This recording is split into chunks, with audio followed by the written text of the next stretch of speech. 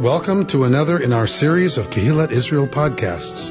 This is a recording of Rabbi Amy Bernstein's weekly Friday morning Torah study.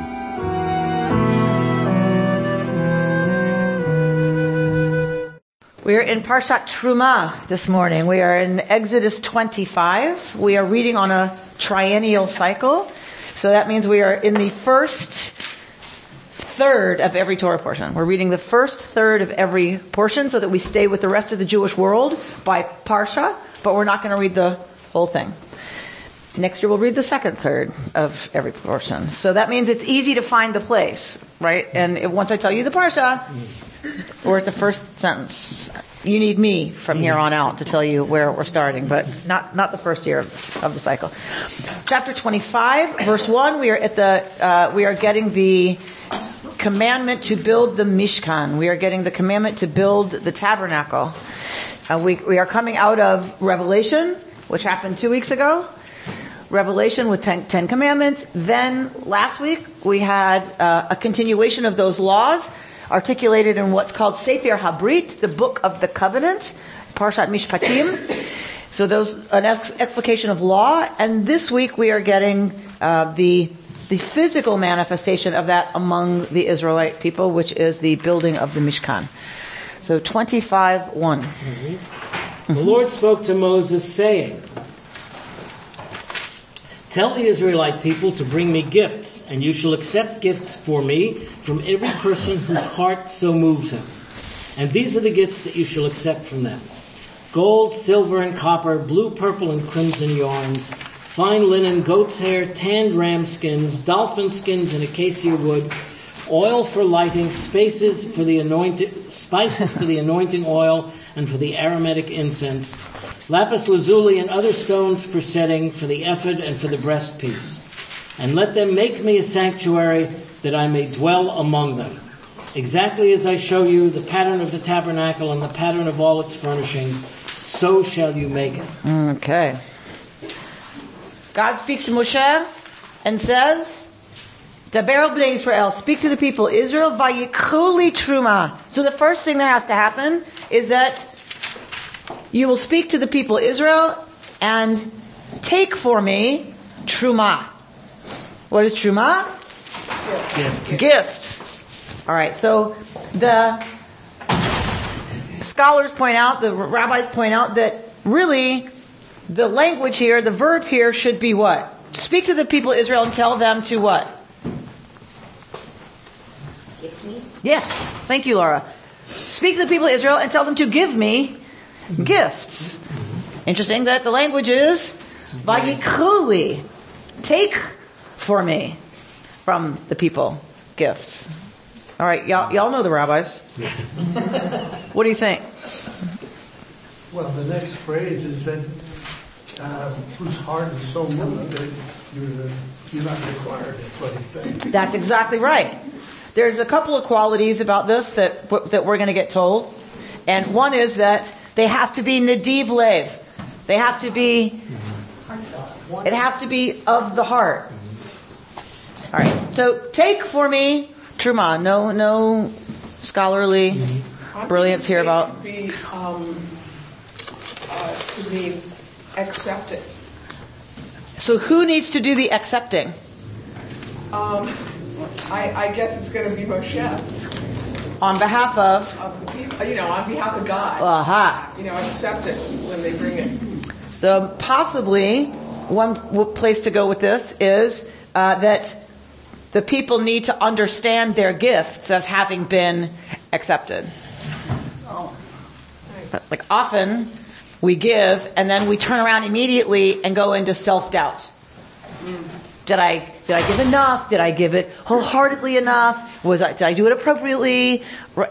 Right? So the people need to give and need to understand that it's been kacht, it's been taken and accepted. Right? Very nice. See? I knew we could get to a rabbinic interpretation in this room. The word truma, in that word, truma is the shoresh Resh Mem Hey. Resh Mem Hey means what? Go up. Much. Rav. Rav means a lot. Ramah? Yes, exactly. Lift it up. Why? Well, why, what does lift it up have to do with gifts they're going to give? Well, doesn't that give it honor? It makes it important. So if something is lifted up, it is given honor. Okay. And everyone can see it. And Everybody will know. Right. Also, when you lift up your eyes, you're lifted up. You're opening up. so there's this sense of this is not just any gift then. It's a public display. It is a public display that's only going to be seen in its raw form. Why? When it gets made into what the gifts are going to become, what happens? It emerges as something else altogether. It emerges as something else altogether that the people never see. The people are not allowed inside the Mishkan. If you remember, the Mishkan's got remember my amazing drawing abilities. There's the fence, and then the Mishkan's in here, right? The altar's here, the lavers here. All of this stuff is going to be in here. The people are out here. So when they give it, they are giving it in its raw form, and that's the last they see of it. So there's a lot of trust there. There's a whole lot of trust there, isn't there? Because who's the only one who sees it? The priests. So the people need to trust that the priests are doing their job. They're not called Kohanim yet, are they? They will be made Kohanim here. Okay. In a few of these parshiot, we get, I forget exactly where, but we get the, like next week it's the priestly garb, right? And they are called Kohen and Kohen Gadol, like priest and then the high priest. So that language is already here. And so those are the only people who are going to deal with this or see it. Now it's very public in terms of the smoke from the altar. So the people can see the smoke and they can smell the barbecue. That's how they know it's happening. But that's the only way they know it's happening. All of these rituals, right, are all going to be done inside the boundaries past which the Israelites are not allowed to go. Why what? Why is it so secretive? You tell me. So secret is one. It's just so holy, I guess. It's just so powerful. Secret is one word. If we take Torah seriously, the people were supposed to learn Torah, right? Moshe was supposed to read this to the people. So in ancient Near Eastern religions, of their ancient Near Eastern religions, it was secret. What the priests did, only the priests knew. Only the people who could read those texts, and only the priests could do that, knew what was happening. This is a radical innovation in the ancient world. That all of the people were supposed to know all of this. So this is a change from one hierarchy to spreading the power a little bit. A little bit. Because the people presumably can hold the priesthood accountable. Because they know if they looked at this week's Parsha and they look at next week's Parsha, why are you dressed in green? I know Parshat Tetzaveh, and it says you're supposed to be dressed in crimson and red and blue. What's with the green? Right? So the people could presumably hold the priests accountable. That is the first time that has happened in the ancient world. As far as we know, is with early Israelite religion. So that's why I'm going to back off. I'm going to turn us from the word secretive to exclusive. Okay. Right? So the people are supposed to know what's happening because they've got the Testament that tells them what's happening. But they can't see it. They can't be part of it past this divider. So now answer why. Well, is this to promote education? How? How does it promote education? You have to know the Torah to be a part of it, really. Mm-hmm. So hopefully people will want to be a part of it, Right. and so they will learn. They will learn. Isn't there a sense, like a nuclear reactor, that the altar is really the center of it, and that somehow concentrated is the power of God there? It's like not looking at the mountain. Yeah, it's like not looking into the sun.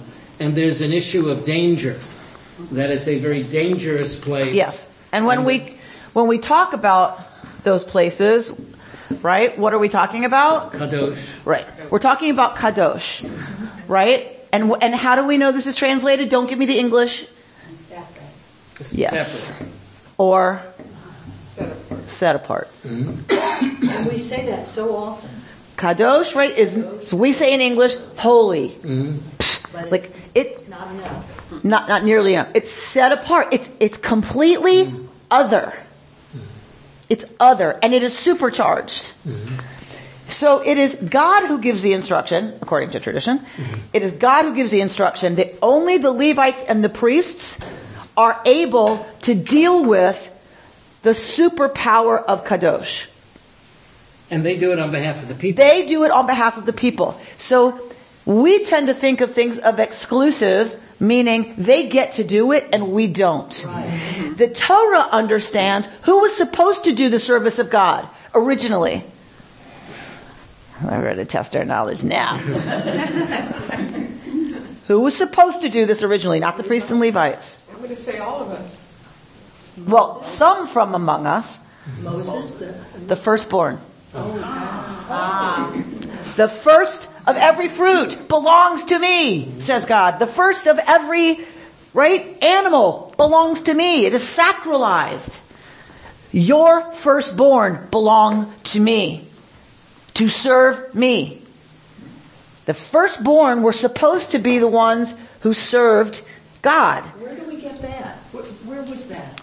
Earlier. What's that? You missed that, yes. A few weeks ago. No, so it was earlier in our text when we're talking about bringing the first fruits. The issue, the first issue of the womb belongs to God.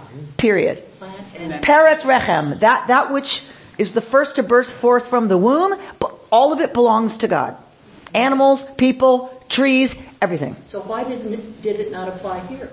We're going to get there. Well, I was just going to say that I guess Orthodox follow the tradition of Pidyon Haben. That's right. Cry is back from God. Right. So Pidyon Haben, firstborn son, still traditionally, you pass Coins. you put coins on a platter, right? So and that goes to tzedakah, and you redeem the firstborn son from service. So it's only sons, male. Correct, of course.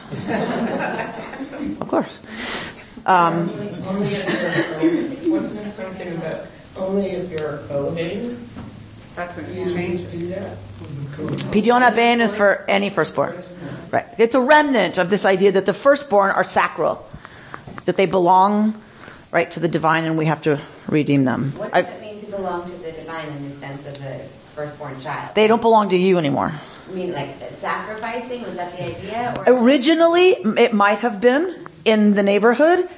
Torah, some people think that is the point of the binding of Isaac story. That the binding of Isaac's story, because otherwise it doesn't make a whole lot of sense, right? What God is going to ask somebody to sacrifice their son and he says, okay, and we're like, oh yay, that was the right answer, right? So it makes sense if the story is a polemic against child sacrifice, right? The story is going to be, you think the story is going to end if you live in that neighborhood, you think the story is going to end with the slaughter of Isaac. But the angel comes and says, don't harm even a hair on his head. And that's the power of the story. We focus on the beginning, that God would ask such a thing, and that Abraham would say, okay. But really, if you put it in its, what some people are calling its proper context, you're not focusing on the beginning of the story, because that's just duh. There's a flood. Well, of course there's a flood. There has to be a flood. You can't have it, the ancient world, and it's just describing it without a flood, right? So, duh, he's asked to sacrifice his son, of course. The power of the story is in, that is not what God wants. And instead you are to offer a ram. You offer an animal. So it should be called the non-sacrifice of Isaac. Right, and so people talk about the sacrifice of Isaac, but of course it's not. The story is the Akedat Yitzchak. It's the binding of Isaac, right? And in, Muslim tradition, it is who? Who goes up with Abraham? Ishmael. So in this case, it was originally firstborn. Oh, thank you. I'm glad someone has a memory for me. Thank you, Laura. So the firstborn were kadosh. They were set aside. The firstborn were set aside. God says, I'm going to excuse your firstborn, and I'm going to take the tribe of Levi instead. You keep your firstborn. Think about the Israeli army, right? There's parts of the Israeli army that don't want conscription anymore. They don't want, some Nebuchadnezzar Yeshiva Bucher. Like they're like, keep them. You know what? Keep them. Well, we're going to have a paid, trained, professional army. Keep your Yeshiva Bucher at home. It doesn't help us at all, right? So keep your firstborn. I'm taking, God says, the tribe of Levi instead, in place of your firstborn. They will serve me. So we tend to think of that as they exclusively will be running this business. We tend to think of that as a privilege, and we're left out.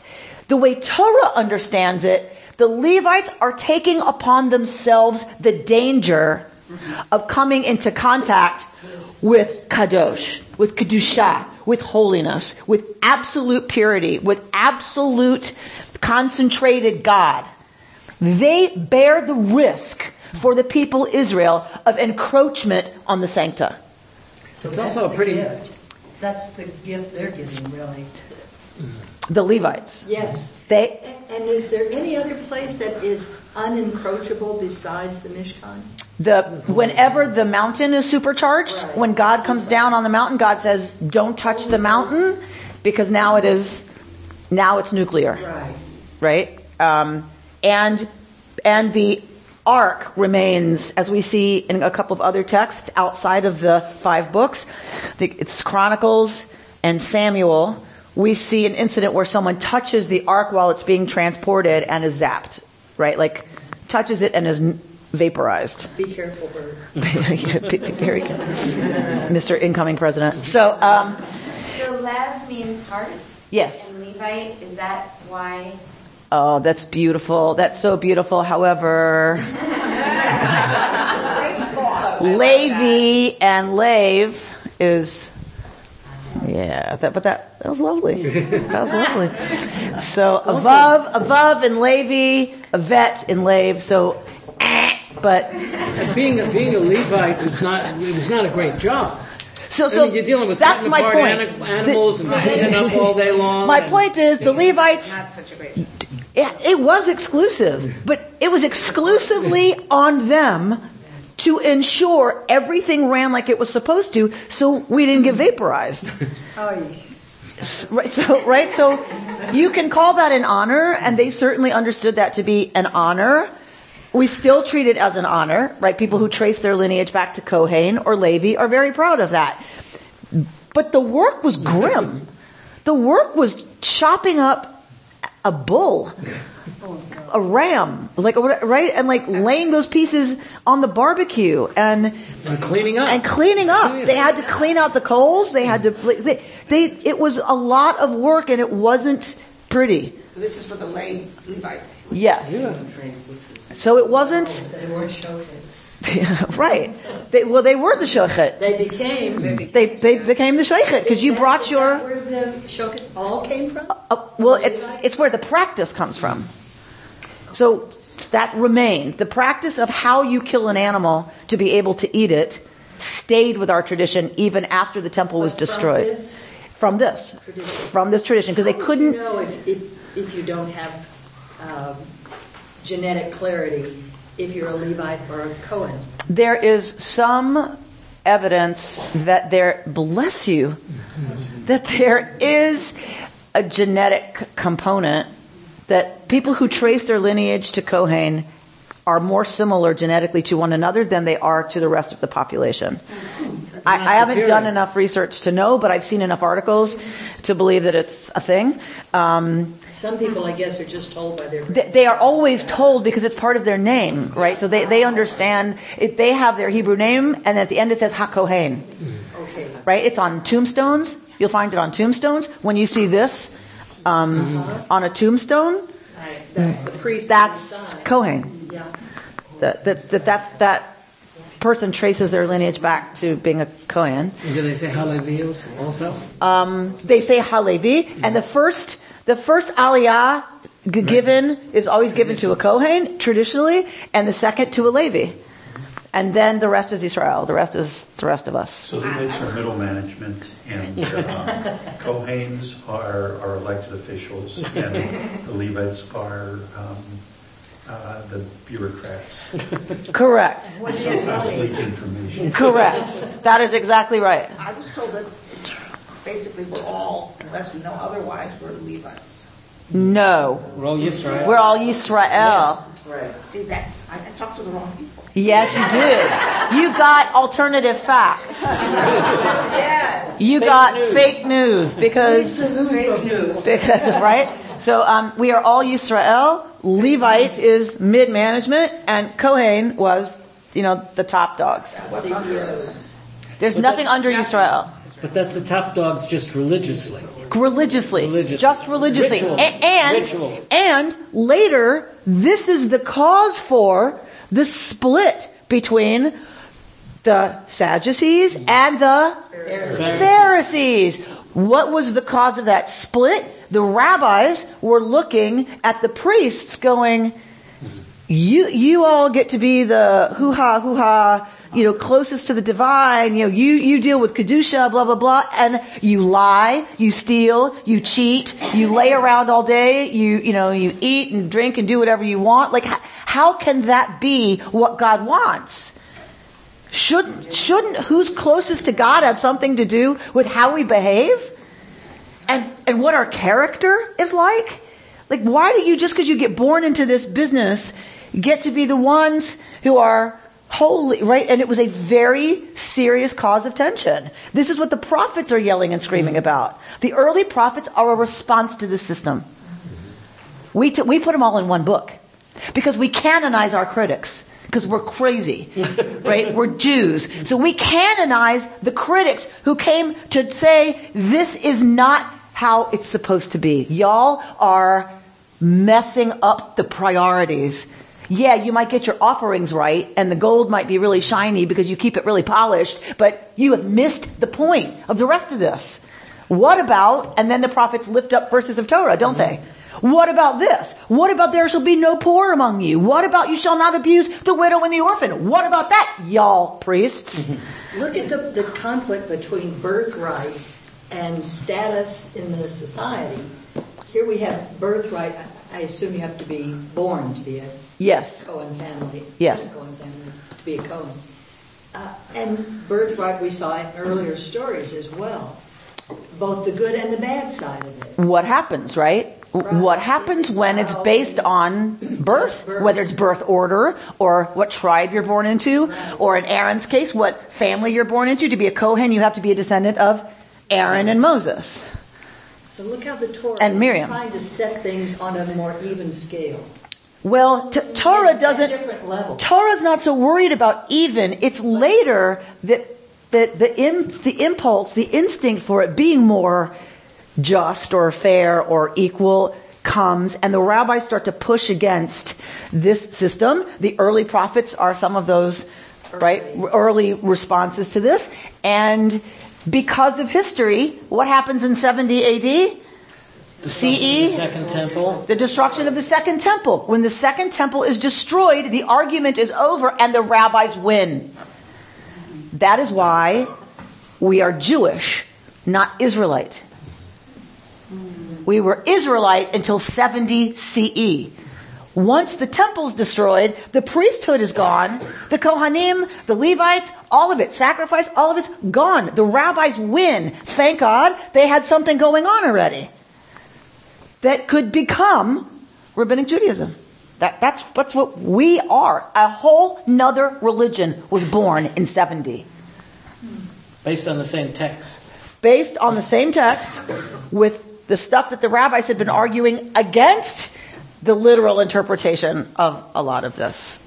And that becomes normative because the rabbis win the day. Were those early rabbis all Kohanim? No, they were not Kohanim. That was kind of... Any of them? Don't know. Did some people jump ship? Don't know. It's interesting. I'm just thinking because Rabbi Rubin was giving a class on Pirkei Avot. All the rabbi names in there, none of them say HaKohen. I don't know. I would assume that had they been, maybe it would have... Maybe. I don't know if that was the tradition to put it in, those kinds of texts. But we know there were a lot of priests out of work. Right? There were so many priests, and they had to once worship is centralized in Jerusalem, once that happens, it wasn't always. There used to be altars other places. Right, you offered wherever you were. Once worship is centralized in Jerusalem, what are you going to do with all those priests? You don't need them. Living everywhere else. So we believe they rotated through. Mm-hmm. You went and did your service at the temple in Jerusalem, but then what are you going to do the rest of the time? So it's possible some of them, right, become critics of the system. But I think also, from a political standpoint, the rabbis had to establish their legitimacy. And then in two things. Number one, saying the priests are not the legitimate people, and they established that by saying we are directly connected to Moses and the line that the teaching was given, and they come up with the idea of oral Torah. That what they were doing was actually an extension. And they're crafty about it. Yeah. They're political about it because they don't overtly say the priests are not. Right. They never say that. They even after the destruction of the first temple, and they're living in New York, like they're living in Babylonia, and they're having a great time, and they're successful and whatever. They're still sending their taxes back to the priests. They are still supporting the temple. They are still supporting the system that they have no benefit from. Right? Because they're not sacrificing their animals in the temple. They're sending money.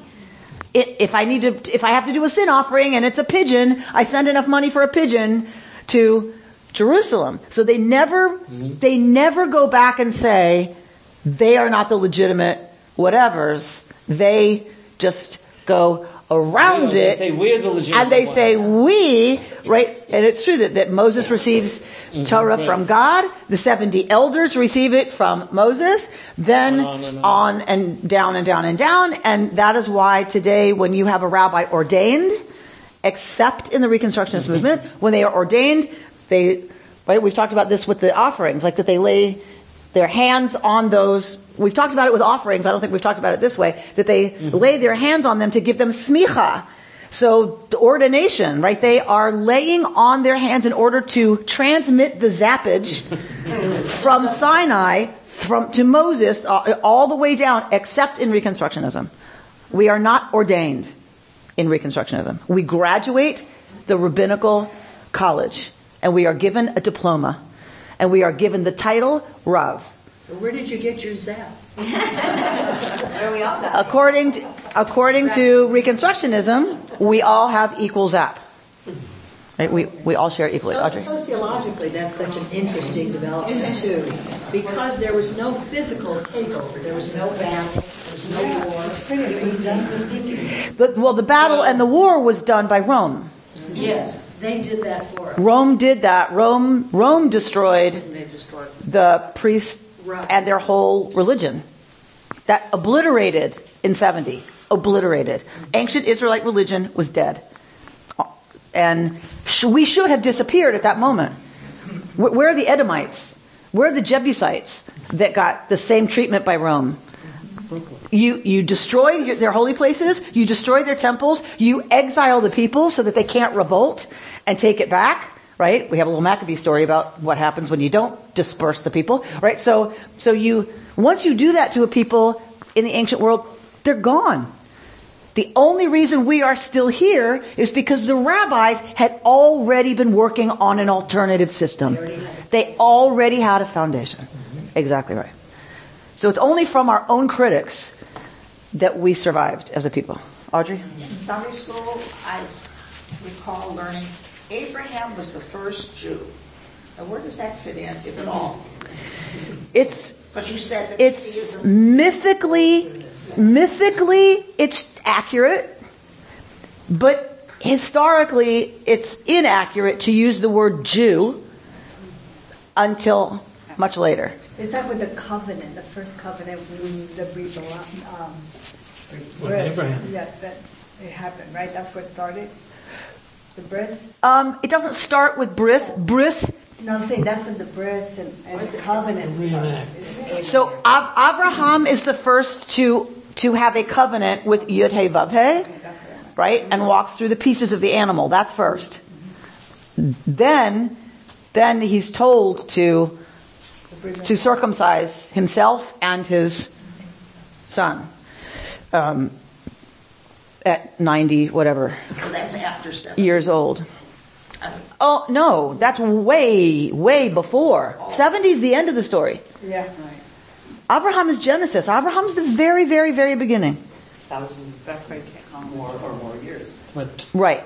By 1,000 years. This is the beginning of a new story in 70 AD. 70 AD is the beginning of a new story, right? That's a story where, yes, Reuben. And yet, you,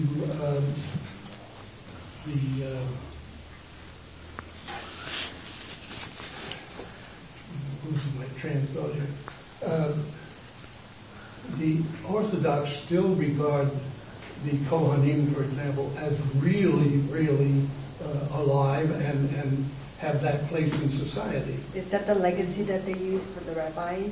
Is it that same thing? No, it's people who trace their ancestry to Kohen. In an Orthodox synagogue, there are still times where they do what's called duchenin, and anyone who traces their heritage to Kohen, they go out. Anyone who traces their lineage through Levi go out. The Levim wash the feet and the hands of the Kohanim. The Kohanim come back in. They get up on the bima and they recite the priestly blessing over the people. So that there's a remnant still. And like I said, the first aliyah goes to a Kohen, second aliyah goes to a Levi. So there are still remnants of this within the traditional Jewish world, not in any form of progressive Judaism. don't the Orthodox... Their regard for a Kohen is very high. It's a real thing among Jews. Right. Well, aren't they waiting for the construction of the third temple? And so you have to keep Kohanim and Levi because there's going to be a third temple, and somebody needs to come back and do the sacrifices the way it is in Torah. Rita? I was just going to say, during the priestly blessing in Orthodox synagogues, you're supposed to look down, and I was taught if you look up, like you're going to be zapped. Different zap. Right. It's so mystical and so creepy in a way. Yes, we were told to not look at them. We were to look. We were to look down. How stubborn the Kohanim and the Levites are. But what accounts for the stubbornness and persistence of the Yisrael? Because we don't have a special place, but we do love our name. Right? So we are stubborn. That's why we're still here. Right? Israel is just as stubborn in our own way, because here we are. Right? Studying Torah, studying texts that the application of fell out of use 2,000 years ago. Right? And we're still reading. Well, we've read one verse. I let it go because I wasn't going to dig too much into text. So yes, Pam, I know what's going on. Get to the real juice of this. I know, right? So that's I try to stay with. We're learning no matter whether we're in text or in history, right? All right. So this is the truma that you will. Again, we get the word tikhu meitam, that you will take from them. Zahav, bechesef, unechoshet. Verse 3. Zahav is what? Gold. Kesef is what? Silver. And nechoshet? Copper? Probably bronze. Probably a alloy of copper and tin. Is what's meant by nechoshet. There is no iron used in the building of the Mishkan, right? That is not one of the metals that are brought to be offered. Any guesses? Before the Iron Age. So it's late Bronze Age, early Iron Age. So possibly it's because there isn't a lot of iron, or get it? Either there isn't a lot of iron, or I know. Okay, it was bad. It's been a long week. I'm sorry. So, what's the other reason? There's no iron, or what? It would be the opposite, which would be that it's just too abundant and it's not special.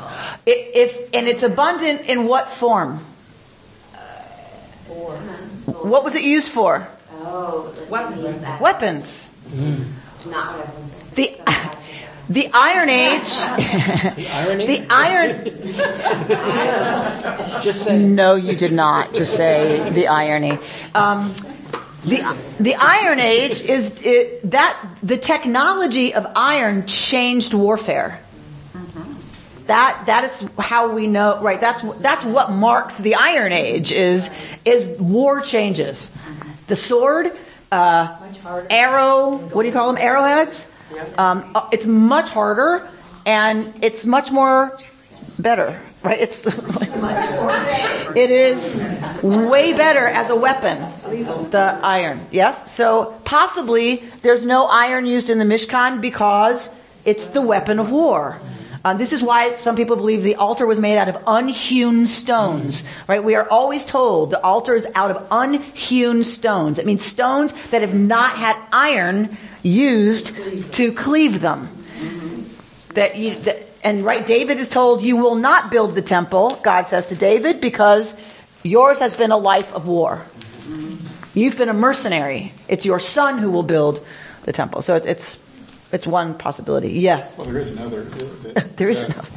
Gold, silver, and copper are noble metals, meaning they don't tarnish. Or gold doesn't at all, and silver not so much, and copper less. But iron rusts. So in terms of permanence and thing, they would have noticed. And gold never, they would have noticed.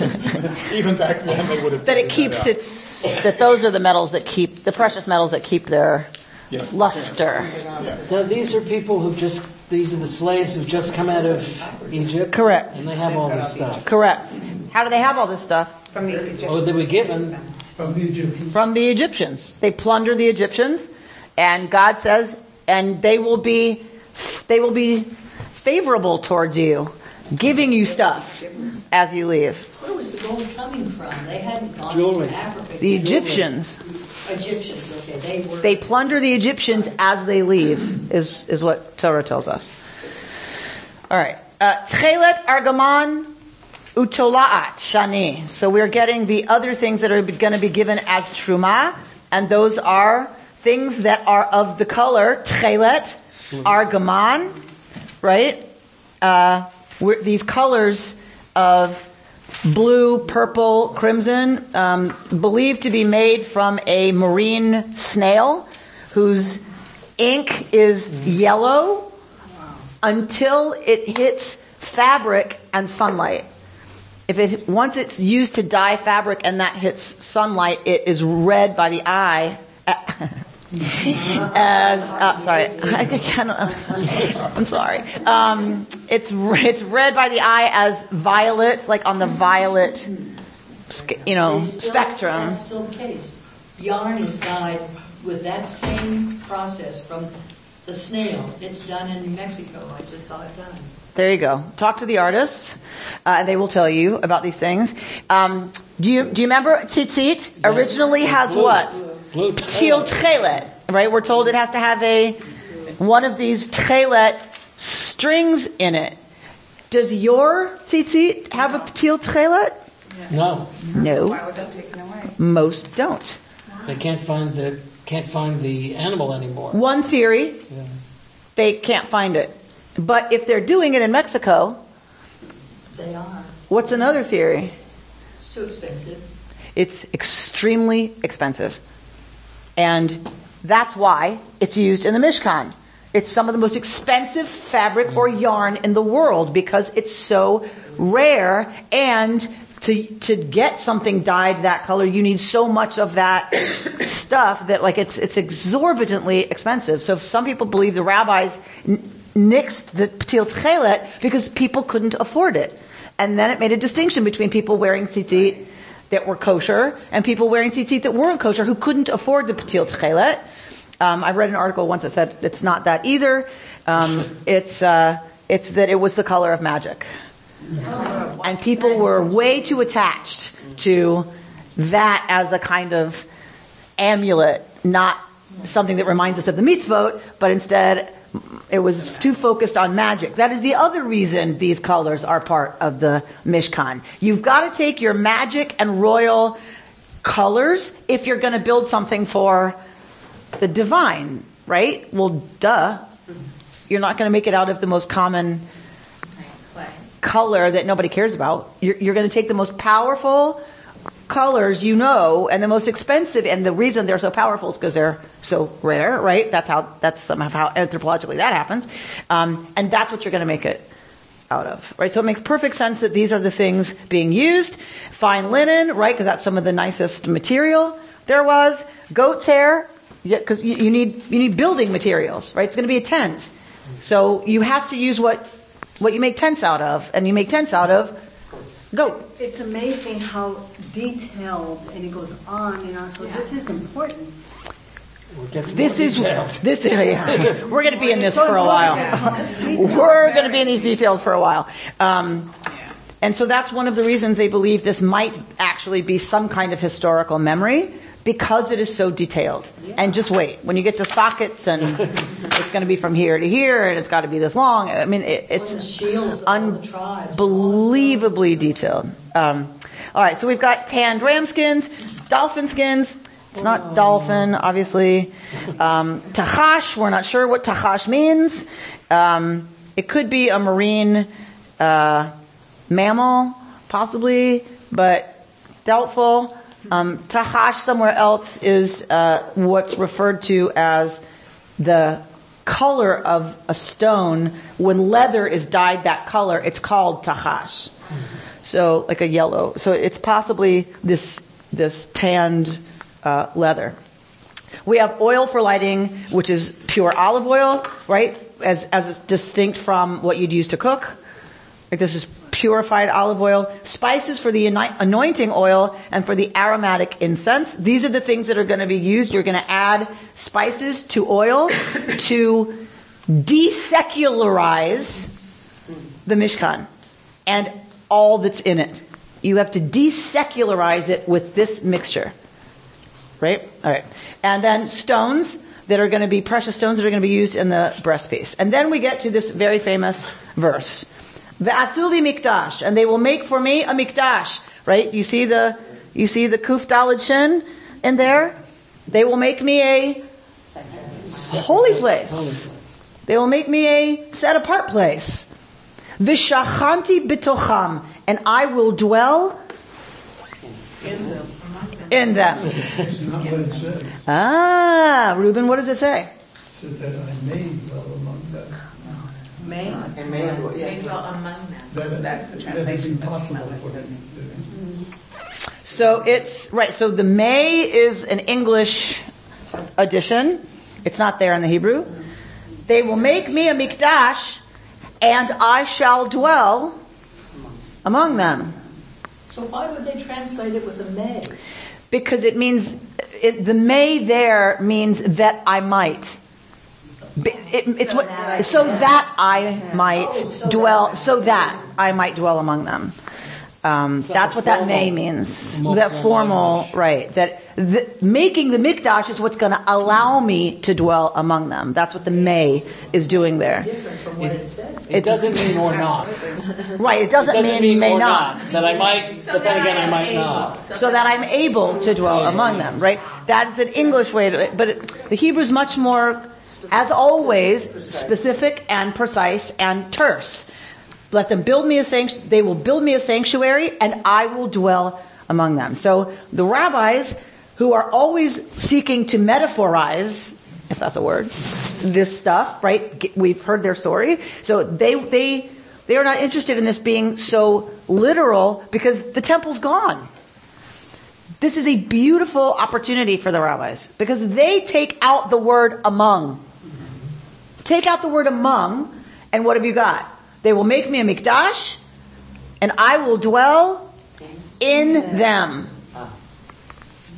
And this, for the rabbis, becomes the focus of all of it. That we are to build a mikdash, and in that way, God dwells in us. And they go further. that they then have the human being be the mikdash. That every human being is a mikdash me'at, is a small mikdash, and that's what God wanted all along. That what God wanted all along was that we should make of ourselves a mikdash. We should make ourselves and our lives holy, and when we do that, God dwells in the mikdash. That is each one of us. Is it later we get think of it that way as well? Just what? Do the Orthodox think of that as Yes, absolutely they do. Even as they long for the third temple, yes. This is absolutely throughout all parts of Judaism. Ve'asuli mikdash v'shachanti b'tocham becomes a way of talking about building lives of holiness that God might dwell within us. Isn't it a little while that we get Kiddushin to Yuki Kadosh? Yes. But it's Leviticus. Further, yes. Yes? No, we're just saying wherever we go, we take God. That what? Wherever we go, we take God. Yeah, absolutely. Or you could say wherever we go, God is. Well, and then all of the care and specificity and specialness of what's put into the mikdash is the care that we obviously with ourselves. And this is my son Aaron's Torah portion. So, it's 13 and you're thinking so much about all the negative self-talk and all the external, things that go on, not only at 13, but for all of us. And to try to be so mindful about what it is you build in yourself and to treat yourself kindly and put special things in there. So, and there's a whole genre of Jewish spiritual literature related to this, related to the idea that we're each a mishkan. There's really beautiful stuff written about how each of us is a mishkan, including that we once made offerings on the altar, and now the altar is the heart. The fire that burns in the heart is the altar, and we are to offer all the worry, all the chatter, all the whatever, rather than criticize ourselves for worrying and getting all caught up in whatever. We're to offer that in prayer on the altar of the heart. Right? So there's really beautiful stuff about spiritual practice around this stuff. Reconstructionism added another element to this in the definition of God. In what way? That it's the spark that's in everybody.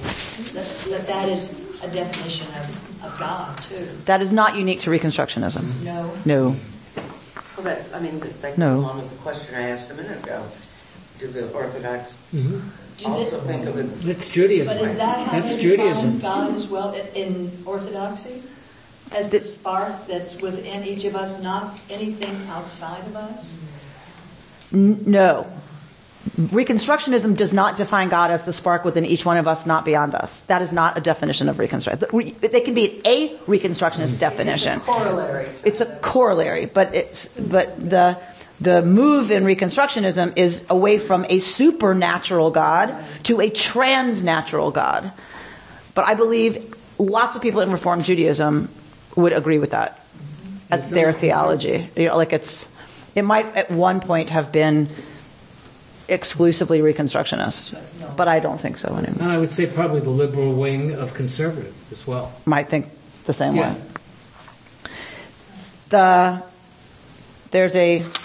Before we get to the sheet I gave you, there's another one I wanted to read you by Rabbi Laura Duhan Kaplan, who says, the Mishkan, literally the dwelling place of God in the text of the Torah, is a magnificently crafted pavilion tent standing at the center of the Israelite camp.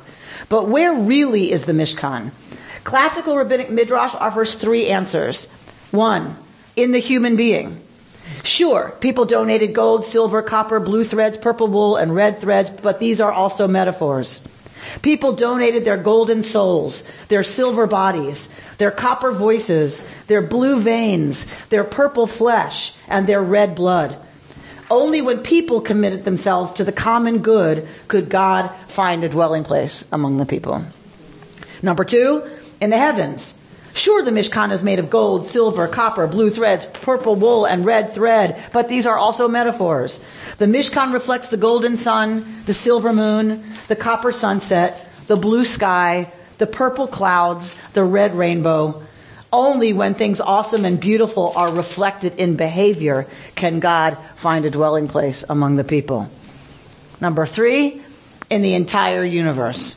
Yes, the Mishkan was made with curtains, dividers, a wash basin, and a menorah. These are also metaphors.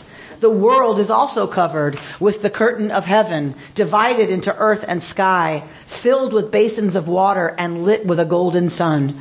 The Mishkan's magnificence simply reminds us God dwells everywhere around us. The Midrashic message: supporting community, yearning for spiritual connection, caring for the natural world, all of these brings God's presence into the heart. Rabbi Laura Duhan Kaplan. I thought it was no relation lovely. To Mordecai? No, I mean, is it? No idea. I didn't check her yichus. I don't know. Ancestry.com. We're going to look at the handout I gave you. Go to the third text down, our Torah verse. Our Torah verse is Ve'asuli mikdash v'shachanti b'tocham. Let them make me a sanctuary and I will dwell among them. The last word in this verse, b'tocham, translated as among them, can also mean within them. Many commentators pick up on this and focus on what it means for God to dwell within the people. And Aviva Zorenberg is one of the ones who says, right, God is not going to dwell among the people as a whole, but rather within each person.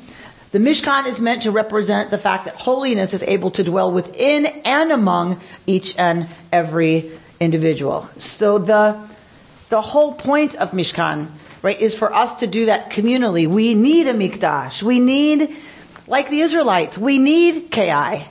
We need this building, and it should be beautiful, and we should come here, and we should be here together. And the point is so that the divine is magnified, concentrated differently within each one of us, right? And then in our lives and in our homes, and what happens when we leave this place.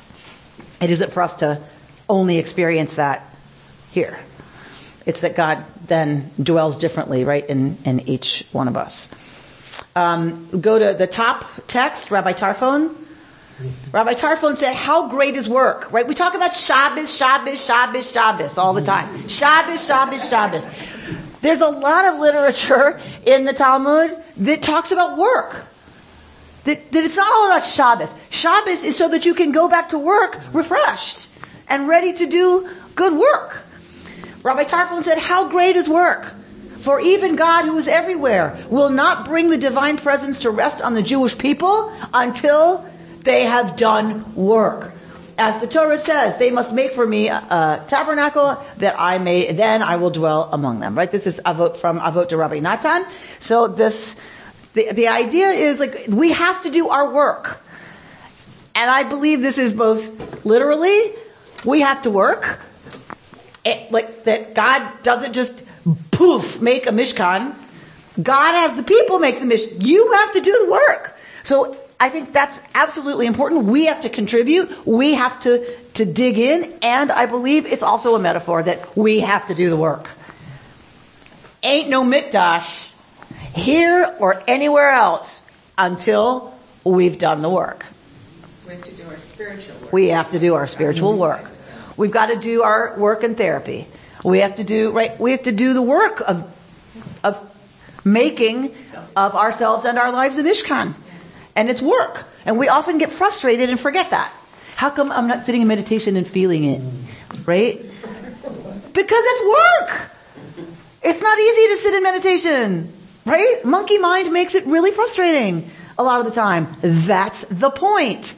The point is not to get all gushy and have mystico, whatever it is, like mystical union, right? Yes, if that happens, okay, terrific. But that's not the point.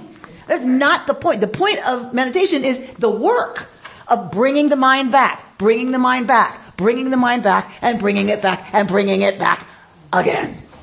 That is what builds of ourselves holiness is because we then control the ability, we have the ability to control where we go, how fast we get triggered, what we do when we get triggered, right? That's a lot of work. Okay? Beautiful. Go down to the paragraph starting the Hebrew term nadiv. Nadiv Lev. We saw that they have to be willing to give, right? That they're going to get a tax. Don't worry. There's going to be a tax, and everybody has to pay half a shekel. They're going to pay dues. Don't worry about it. Like to build KI, to keep it running, you got to pay dues. It's a Jew tax, and that's going to be equal on everybody. Everybody's got to pay that. The gold, silver, and all that other expensive gorgeousness, that has to be an offering voluntary from the heart. So what y'all bring above and beyond your dues in all kinds of ways that has to come from you. The Hebrew term nadiv, this word suggests not so much the office or status of a noble, but rather the characteristic of nobility. It is linked to the term for generosity, nidava, a free will offering, or nadiv lev, one whose heart moves them to contribute. Here the idea of nobility is bound up with what noble people do. They're generous. It is not about station, but about behavior and character. Tell the Israelites to bring me an offering. You are to receive the offering for me from everyone whose heart prompts them to give. Kol ish asher yidveno libo. After Revelation, God creates the possibility for every Israelite to be generous through the joint project of building the Mishkan. Everyone can give. And in giving, everyone can be a person who gives, a nadiv, a noble. So this idea is, we think of ourselves as slaves. We think of ourselves as powerless. We think of ourselves as impoverished. We think about ourselves as weak. We think about ourselves as all those things. So God gives us the project of being noble. Nobility gets to give things, right? It's an opportunity. It's an opportunity for them to experience I don't know that I would use nobility, but like dignity. Mm-hmm. The dignity of contributing gives them a sense that they have a stake in this. They've built this. They have contributed to this, right? That we feel differently about things, that we feel we have buy-in or ownership. Only free people can do that. Huh? Only free people can do that. Yeah. But they got all that stuff from the Egyptians. It's not as if they worked and earned it and created it. So yeah, they're giving something that they had, but they barely have it. So if we look at mythic history, yes. But what do I always tell you? What do we have to look at next after mythic history? Real history, lived history. This is written by people who were not slaves in Egypt. That's what I love about it. They were not slaves in Egypt. They wrote this in Canaan. Right, so they're choosing to write and create about the importance of contributing because it gives one dignity to participate, and everybody needed to participate, and there was an opportunity for people to feel like they were in, right? So I get what you're saying, but of course it was back pay, right? What the plunder was back pay, but this is written by people who didn't take stuff from the Egyptians. Right? All right. Oh my. Turn over your paper. But what it really applies to is that one can be noble and give with dignity. It doesn't say because they gave amounts. Correct. They might have given a little piece of lapis lazuli. To their ability, and that made them noble as well. Absolutely. They don't have their name on the Mishkan either. That is an interesting conversation. It's one that Rabbi Rubin handles deftly and beautifully. Right? It actually changed my mind. That conversation. The conversation with him helped change your mind about it? Right. He speaks really powerfully about it's important to have the names of the people who have created at a certain level the possibility of this place. And that was a very, very, very ancient tradition. Very ancient.